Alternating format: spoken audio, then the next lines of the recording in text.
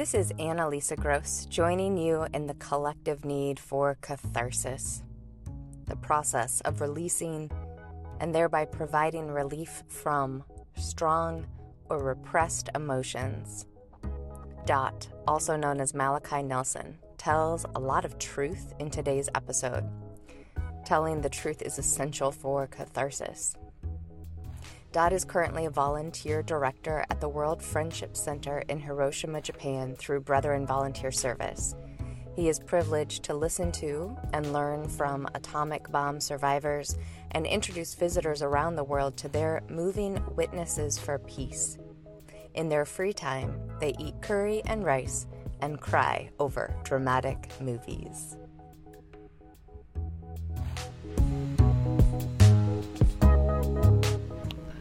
Hey there. We're going to start this podcast episode just by taking a few deep breaths. We're going to be going over some serious topics, and so it's important that we first check in with ourselves, see how we're doing.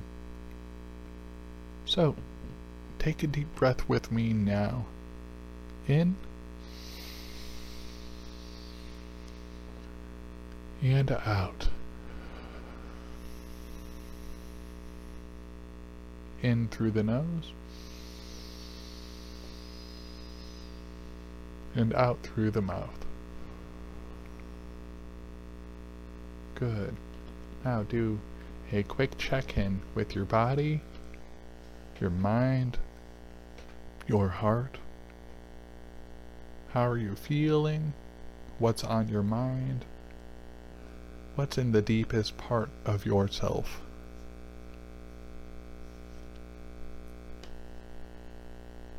Good, good. Now, imagine the following with me for a moment, as each scenario arises. Let's take note of the feelings that rise up in us. Scenario 1. You just got COVID and are entering isolation. You're uncertain of how this disease will affect you. You don't want anyone else to catch it from you. Scenario 2. You've just got the lump biopsied. That lump that you found just last week. And you're waiting for the results. Is it cancer? Scenario 3. There's a deep tension between you and that person that means so much to you. Scenario 4. You are debating whether to share your gender identity or sexual orientation with a loved one. Scenario 5. You feel a dark, dull, long-lasting disconnectedness from any sense of joy in life. As you consider these scenarios, what feelings rose in you? Maybe you felt sadness, discomfort, a sense of anxiety. Maybe there was a tightening in the chest. You felt your brow furrowing. What am I listening to? A straightening or slumping of the back. A nervous fidget in your fingers. Maybe you felt a sense of being known, that you could relate to some of these circumstances. Or maybe you didn't feel anything. For me, I didn't feel much of anything, actually, just now. Perhaps a small sense of connectedness to these examples. Now, imagine the following follow-up scenarios with me. Again, let's note what rises in us. Getting through the COVID lockdown, and finally seeing your loved ones again. The test results come back. regardless of the result, you finally know. You say what had to be said to that loved one, to that person who's so important to you. No matter how the conversation goes, the weight is finally off your chest. You finally feel a connectedness to one another and the world, which can only be called divine after a period of seemingly unending depression or anxiety. You share the truth about who you are with your loved one. What feelings arose this time? Maybe you felt a bodily release, breathing easier, eyes refocusing, a deep breath in as you reset. Maybe there was a sense of calm, or just a deeper sense of longing for something like this. For me, it felt like I could breathe again after reading these scenarios. My name is Dot, and my pronouns are he, they, and today I am talking about catharsis. Catharsis is the process of releasing and thereby providing relief from strong or repressed emotions. All of the previously shared examples can induce a need for catharsis in us, or bring about a catharsis that we've been needing for a long time. Today, I want to share a few thoughts I have on catharsis and share a little bit about myself in the process, where I've experienced catharsis since COVID, where I feel the deep gnawing of hunger and dissatisfaction of that not yet catharsis, and what I've learned for navigating that uncomfortable middle ground, that liminal space. I've been involved with the Church of the Brethren, although I'm part of the American Baptist denomination, since I was in college. I joined a campus ministry, Standing in the Gap, so shout out to Nate Polson and the church in Drive in Saginaw, Michigan. I'm now part of the American Baptist tradition out west in Oregon. I'm currently living in Japan, serving through the Brethren Volunteer Service in a place called the World Friendship Center. It's here that I work with Hibakusha, atomic bomb survivors, to share their stories of August 6th, 1945, when the atomic bomb was dropped on Hiroshima by the United States. And their stories of survival, their wish for peace, their rebuilding. Now, in this setting, I've been thinking a lot about catharsis. Some other examples that come to mind for me are societal catharsis, the sense of things being the way that they should be, environmental catharsis, of our planet being in a place of balance again. Some smaller examples are career catharsis. This one's more personal for me.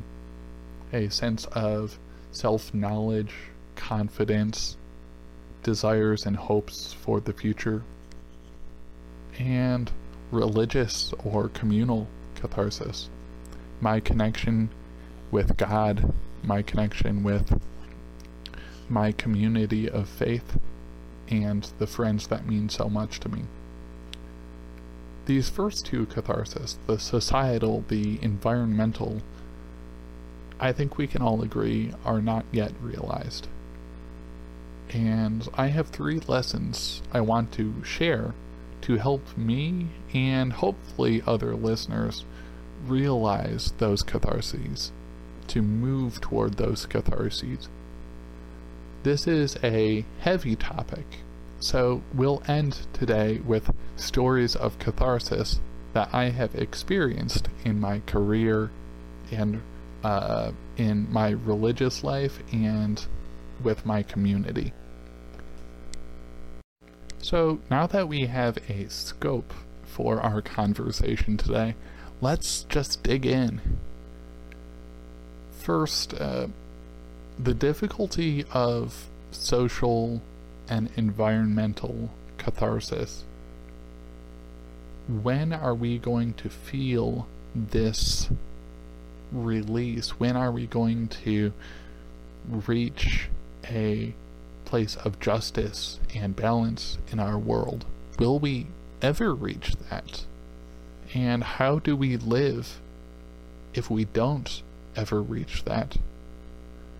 I have a great difficulty with believing in a God that's in total control when I consider the wildness of the world we're living in. I'm continually awed and terrified by the innovative yet simple ways that we dehumanize one another and disconnect ourselves from the planet. It's the mundane evil of buying a shirt made in a sweatshop around the world, and the unthinkable evil of thinking that such an international system of oppression is worth the bottom line. It's that we are captured by a story of millionaires dying in their submarine, while we are numb to the couple hundred refugees who died on that same day while trying to reach asylum. And I'm not in a great place, honestly, to talk about our environment. I feel this heavy weight on me, this heavy anxiety about the climate, about this climate crisis. There is a great tension in me, which I know I'm not alone in feeling. We've all felt it for centuries. We create and then solve our own problems, but this time are our problems too large? I really don't know. Maybe you're going through something else right now? I want you to know that although I might not be able to be there for you, you're not alone. Maybe it's a friend, a trusted family member, teacher, pastor, another community member. What we call God has a way of comforting us through the world and lives around us. So reach out if you're going through something right now. Honestly, I can't offer much in comparison to your loved ones, but there is an incredible passage in Romans chapter 8 that comes to mind when I consider the difficulty of these days that we're living in. And we're trying to reach that catharsis, and it feels so far off. Romans 8, verses 19 through 25. For the creation waits with eager longing for the revealing of the children of God. For the creation was subjected to futility, not of its own will, but by the will of the one who subjected it, or the ones, in hope that the creation itself will be set free from its enslavement to decay, and will obtain the freedom of the glory of the children of God. We know that the whole creation has been groaning together as it suffers together the pains of labor, and not only the creation, but we ourselves, who have the first fruits of the Spirit, groan inwardly while we wait for adoption, the redemption of our bodies. For in hope we were saved. Now, hope that is seen is not hope, for who hopes for what one already sees? But if we hope for what we do not see, we wait for it with patience. The passage goes on to talk about how we are more than conquerors in Christ Jesus, and how all things will work together for the good of those who love God and are called according to his purpose. I think you've heard those before. But with this passage, it's good to know that we're not alone in this waiting for catharsis. It's not just us. It's people from everywhere since every time, or at least for the last couple thousand years, who've been groaning together, waiting for things to get better.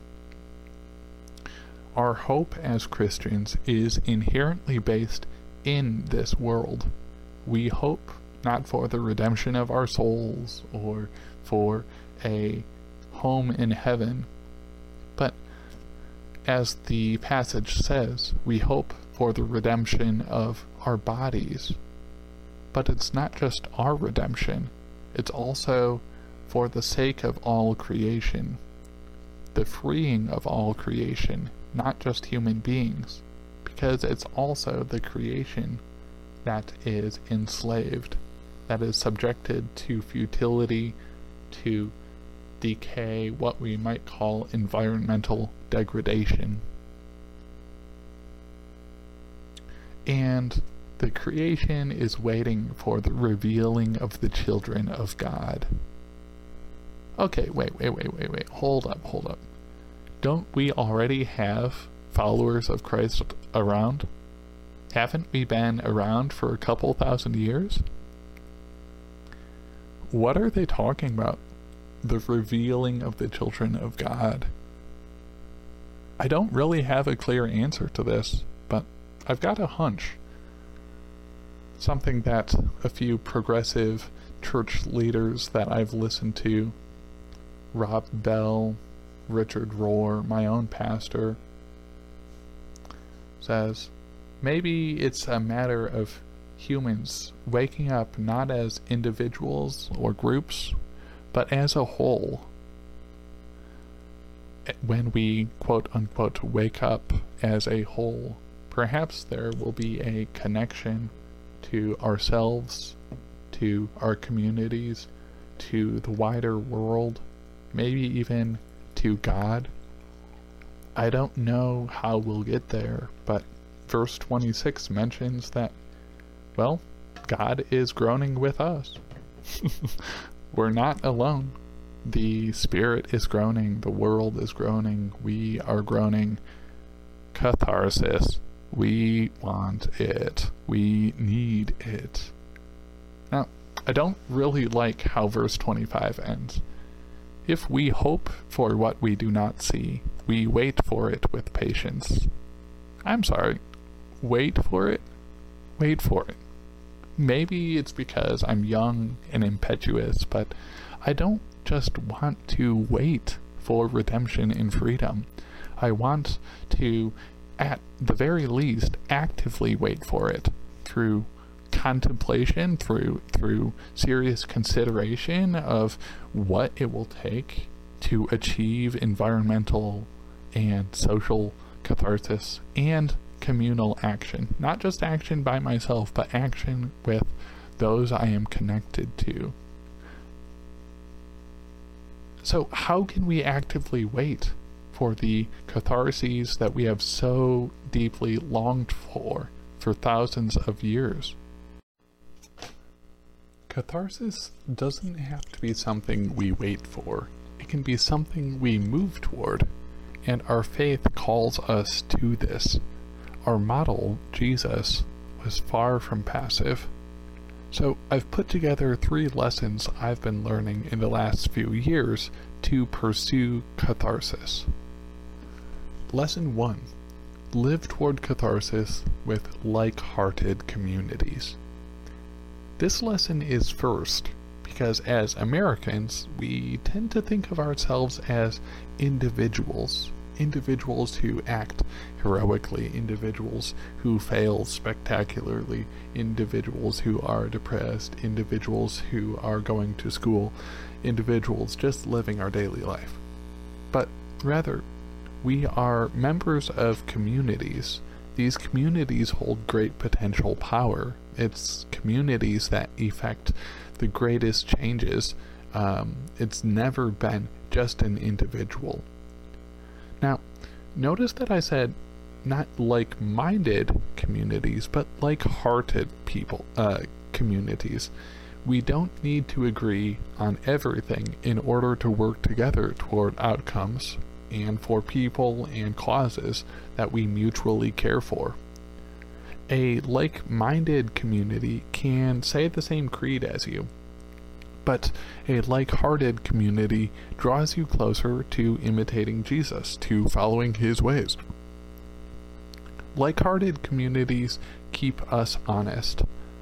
They are vulnerable enough to share the truth with you, and close enough to do it in a way that respects you.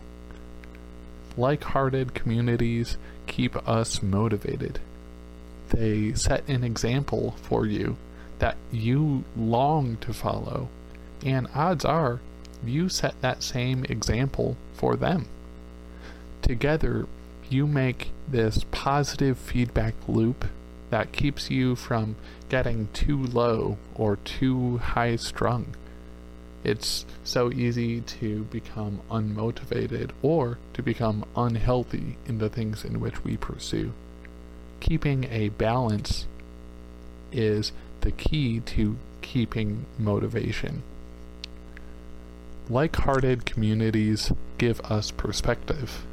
This is critical for problem solving. As a director at World Friendship Center, I face new problems and barriers to pursuing peace, to fostering peace at every board meeting. Without my co-director Matthew and my coworkers to conspire with, plan with, laugh and cry with, balanced, sensible solutions to these barriers would never be found. Like-hearted communities challenge us.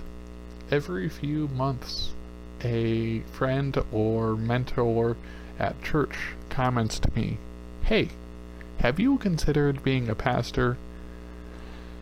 Oh my, I have a love-hate relationship with this idea, with this question. I absolutely love theology and the ideas within Christianity, but my relationship to God and Christianity as an institution, to put it mildly, is not at peace. These days, I'm not pursuing a Master's of Divinity, but I take that question of, hey, have you considered being a pastor, as a challenge, as a reminder to keep a soft heart toward others, to have a listening ear, and to engage with what I deeply care for, to work for what I deeply care for. These are qualities of a pastor, and qualities of hopefully qualities that I can emulate. I don't know if I'll ever be a pastor, but I know that the attention of like-hearted people at church has challenged me to carefully consider my steps moving forward, to challenge what I am capable of and the potential that I might have. Like-hearted communities give us compassion. Let me give you an example. I am diagnosed with chronic, mild to moderate anxiety, and sometimes it gets pretty bad. I sometimes feel like I do more harm than good, and that there's nothing I can really contribute. Anything I do doesn't make a difference. There's no point in putting in all the effort that I do. My friends set me straight and show me all the ways which have made their lives so much better. They show me how I have made a difference, and Who I am is just fine. We all need people to give us perspective. So, lesson 1. Catharsis requires true community, like-hearted community. Lesson 2. Develop circles of compassion for yourself, for friends, family, for what I'll just call neutral others, and the people we could label as enemies. Let's break these down real quickly. The compassion for self might be one of the more difficult qualities, the difficult compassions to develop for me, and maybe for you as well. You know, we live with ourselves every moment of every single day. We know ourselves pretty well, our faults, our strengths, and and recognizing that our strengths and our weaknesses are simply all part of who we are. They are the light and the shadow that requires full embracing. They never exist independent of one another, and many times exist as two sides of the same coin. Developing compassion for friends, for the people that we love but we don't always get along with, for the people who are just as imperfect as we are, but who are joined with us in living together, in pursuing the same goals. Developing circles of compassion for family. These, perhaps it's the family of birth or the chosen family.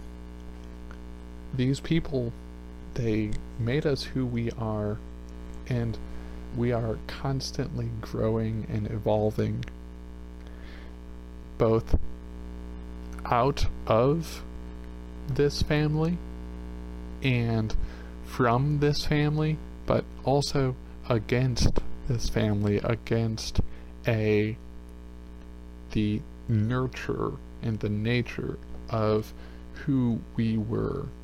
It's this careful balance,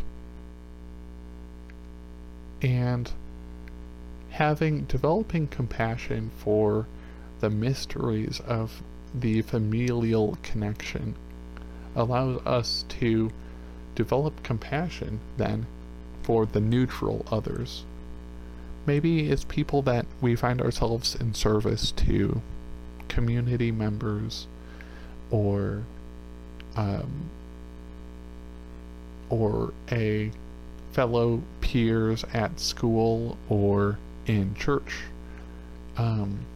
People that we don't know so well or know at all. Developing compassion for just the average person, knowing that they have their own relationship to themselves, to their friends, to their family, and so they're just like us, and developing those eyes to see. And lastly, that famous group of people that Jesus called your enemy.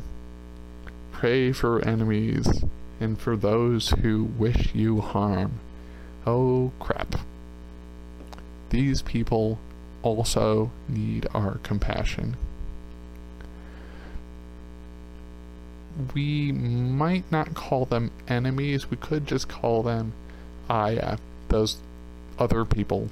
Those people that we're in opposition to, those people who are like-minded but not like-hearted, or not like-hearted and not like-minded at all. But sometimes enemies can surprise us. These people that we think we are completely against, as we develop compassion, we learn something new about them, about ourselves, something critical to move us forward in the pursuit of the catharsis that we are so longing for. Developing compassion for our enemies allows us to not give in to rage against them, to pettiness, to bigotry against them. They are as close to you as you are to yourself. There is a mirror that enemies hold up to us. Let's be careful not to shatter that mirror. The greater our compassion, the greater our ability will be to form crucial friendships, partnerships, alliances, while maintaining and developing our overall health. A life with compassion is one that allows for imperfection, allows for growth. Let's follow lesson 2. Let's develop circles of compassion. Lesson 3 is to live toward the release, regardless of the outcome. My current understanding is that there is no guarantee that we will avoid a climate catastrophe. We may not see justice flow like a river. This is a hard possibility to consider. However, the good we do along the way, even if we don't reach a stable environment or just societies, will contribute to more stability, more justice, even if it isn't quote-unquote enough in the long run. We can't let the uncertainty of a final catharsis stop us from living in pursuit of it. Growing up, some people would tell me just do the work and trust God for the results. Or, in the words of Paul, Apollo planted the seed, I watered it, but God made it grow. While this may be true, we must also walk the fine line between faithful work and innovative work, between planting and watering and using the best soils possible, the most supportive environments for growth, for the results that we want. To let this metaphor go, I mean, we must always be seeking better ways to be, better ways to act, better ways to live. In the most recent Messenger, I read about the new director of Heifer International. She is a great example of honoring the ways and culture of a long-standing organization while seeking to update the organization to be the most strategic and effective to meet the ambitious goals of ending poverty and hunger. Hey, you know what? Let's check in one more time. We've been through a lot of big discussions in the last bit of time.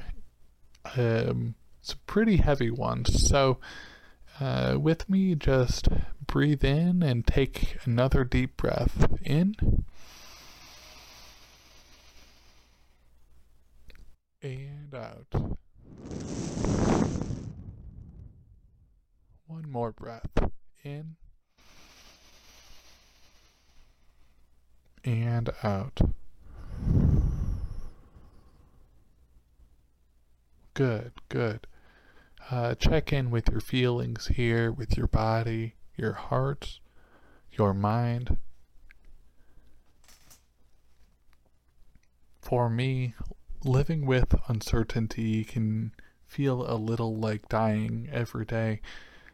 I'm sure you've heard that in my voice throughout this episode, and maybe you felt a bit of that yourself as you've listened. Let's wrap things up on a high note here. I promised you a glimpse into my life, into where I've experienced catharsis, so it's time to make good on that promise. Let me share with you about how I've experienced catharsis these last few years in my career, religion, and community. I hope you find some joy in hearing my own. As I shared earlier, my first catharsis recently experienced is related to career. Type personalities like myself get so obsessed with finding our purpose that we often miss it along the way. But in the course of about 7 years, I found the sense, thank goodness, to listen to my life as it spoke, rather than trying to force it to say the words that I wanted it to. As I struggled and went up and down, a sense of direction and purpose emerged into what I'm tentatively calling a career in human services and community organizing. If you're a young dunker punk trying to find direction in their life, know that it can happen for you too. Have patience, keep at it, you've got this. Let me reiterate, finding communities of like-hearted people, both inside and outside the faith, has been critical for revealing the parts of me that I really want to bring to a career. When we are in safe communities, we feel safe enough to explore ourselves and to grow into expressions of ourselves that we can delight in. In such communities, we can more easily develop practices of compassion for ourselves, others, and our world, a critical part of finding a way to live and move and have our being in this world through work. Anxiety can make it incredibly difficult to have compassion for myself, but I have found meditation, journaling, conversations with friends, and finding beauty in the natural world as useful for developing compassion. In the coming years, I have no expectations of making money or becoming famous, but I know that I'll be able to find purposeful, innovative ways to work with my community, to make spaces for those that are so often put on the margins of society. Those people experiencing homelessness, poverty, and LGBT folks, especially youth. I don't know the specifics right now, but I am finally feeling a sense of peace. These last 7 years of travel and anxiety, moving from one job, house, state, community to the next, listening closely to how I respond to the environments which give me life, and the ones which aren't so kind to me.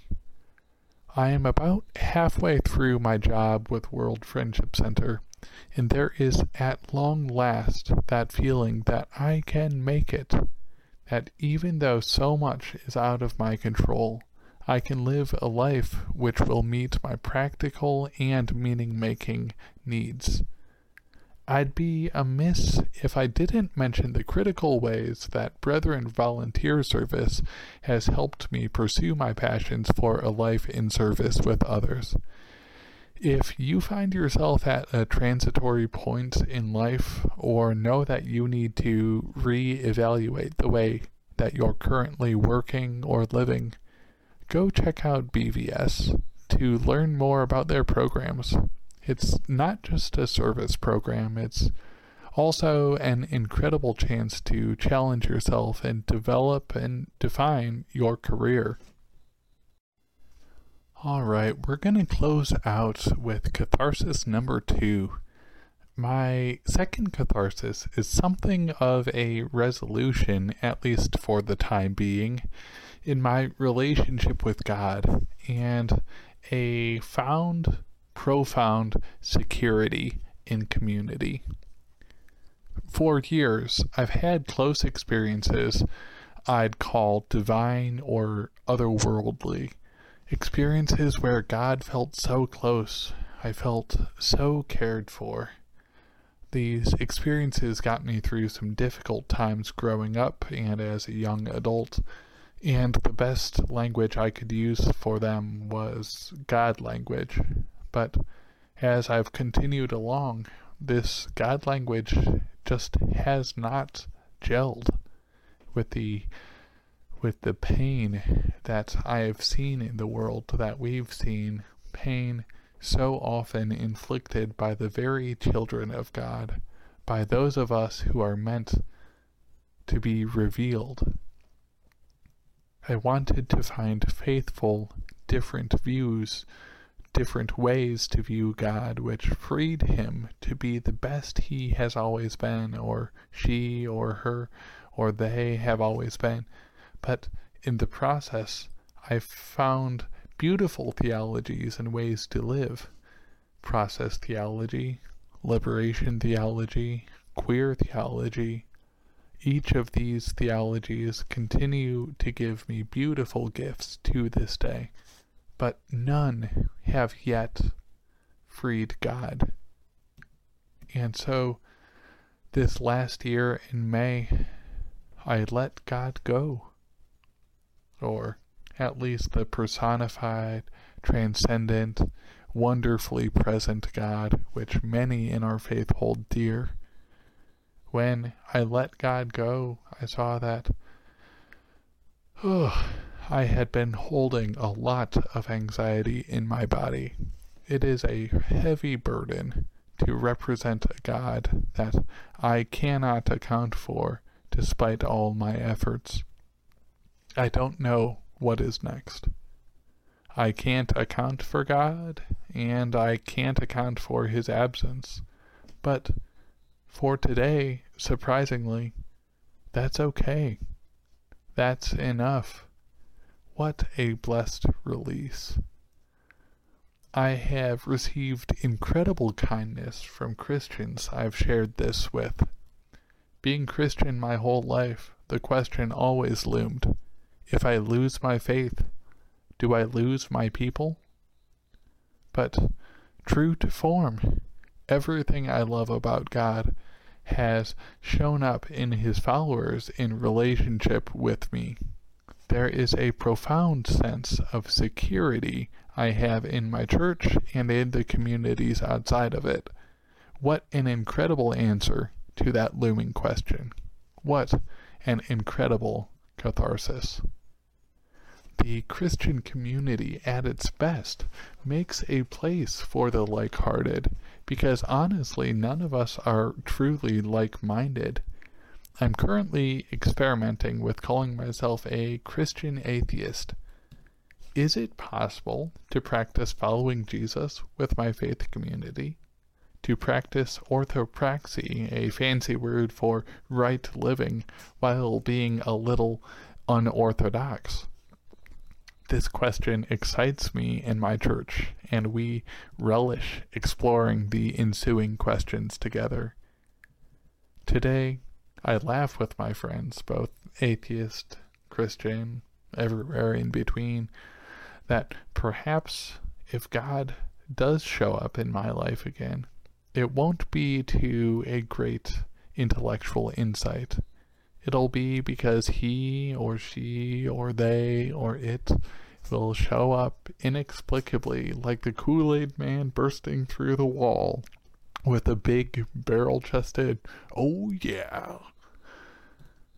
Laughter after anxiety, community after loneliness, hope for the future.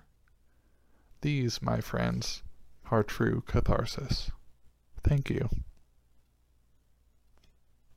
I've really valued this time preparing this episode, this time with each of you. I hope that you found it valuable and useful, thought-provoking, comforting, disturbing.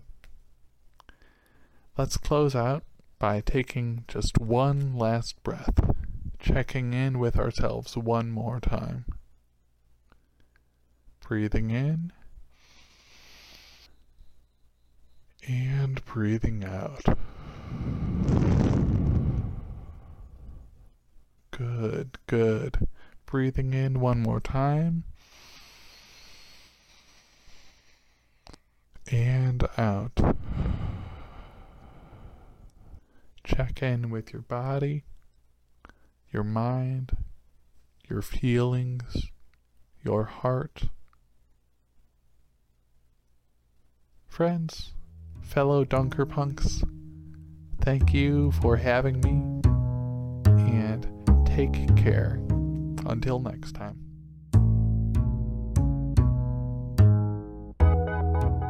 Dot lifts up orthopraxy, wondering if we, can live well without necessarily believing correctly or fully.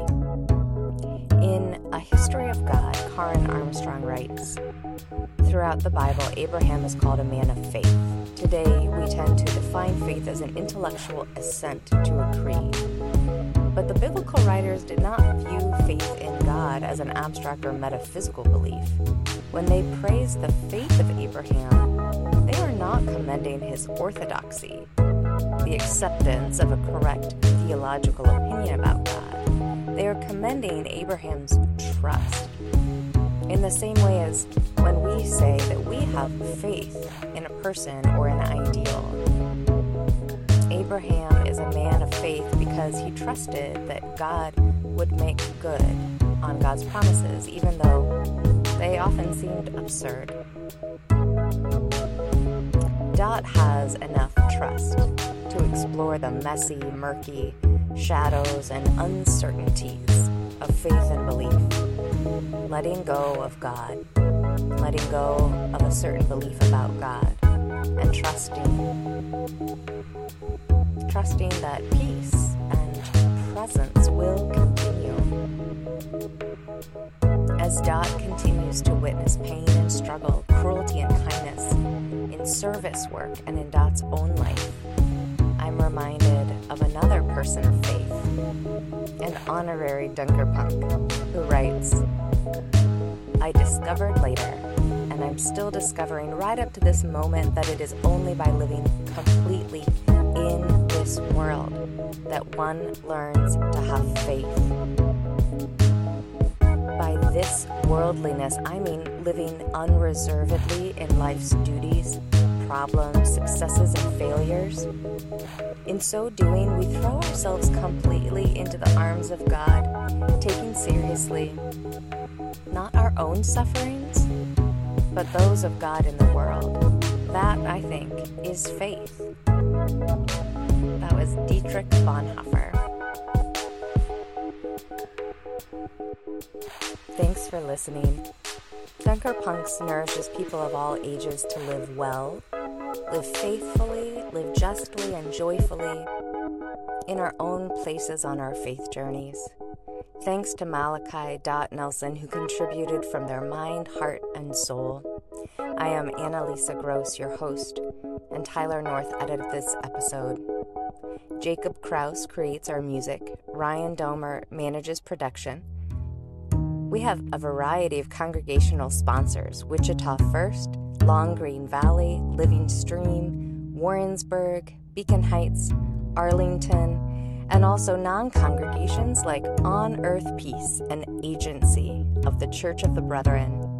We need more sponsors to keep Dunkerpunks podcast healthy.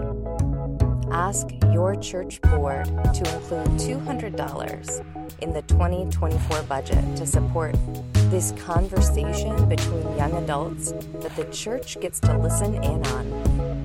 Speaking of, our next episode will be a rich conversation between leaders at annual conference that we all get to listen in on as we value and amplify the voices, questions, longings, and insight of young people.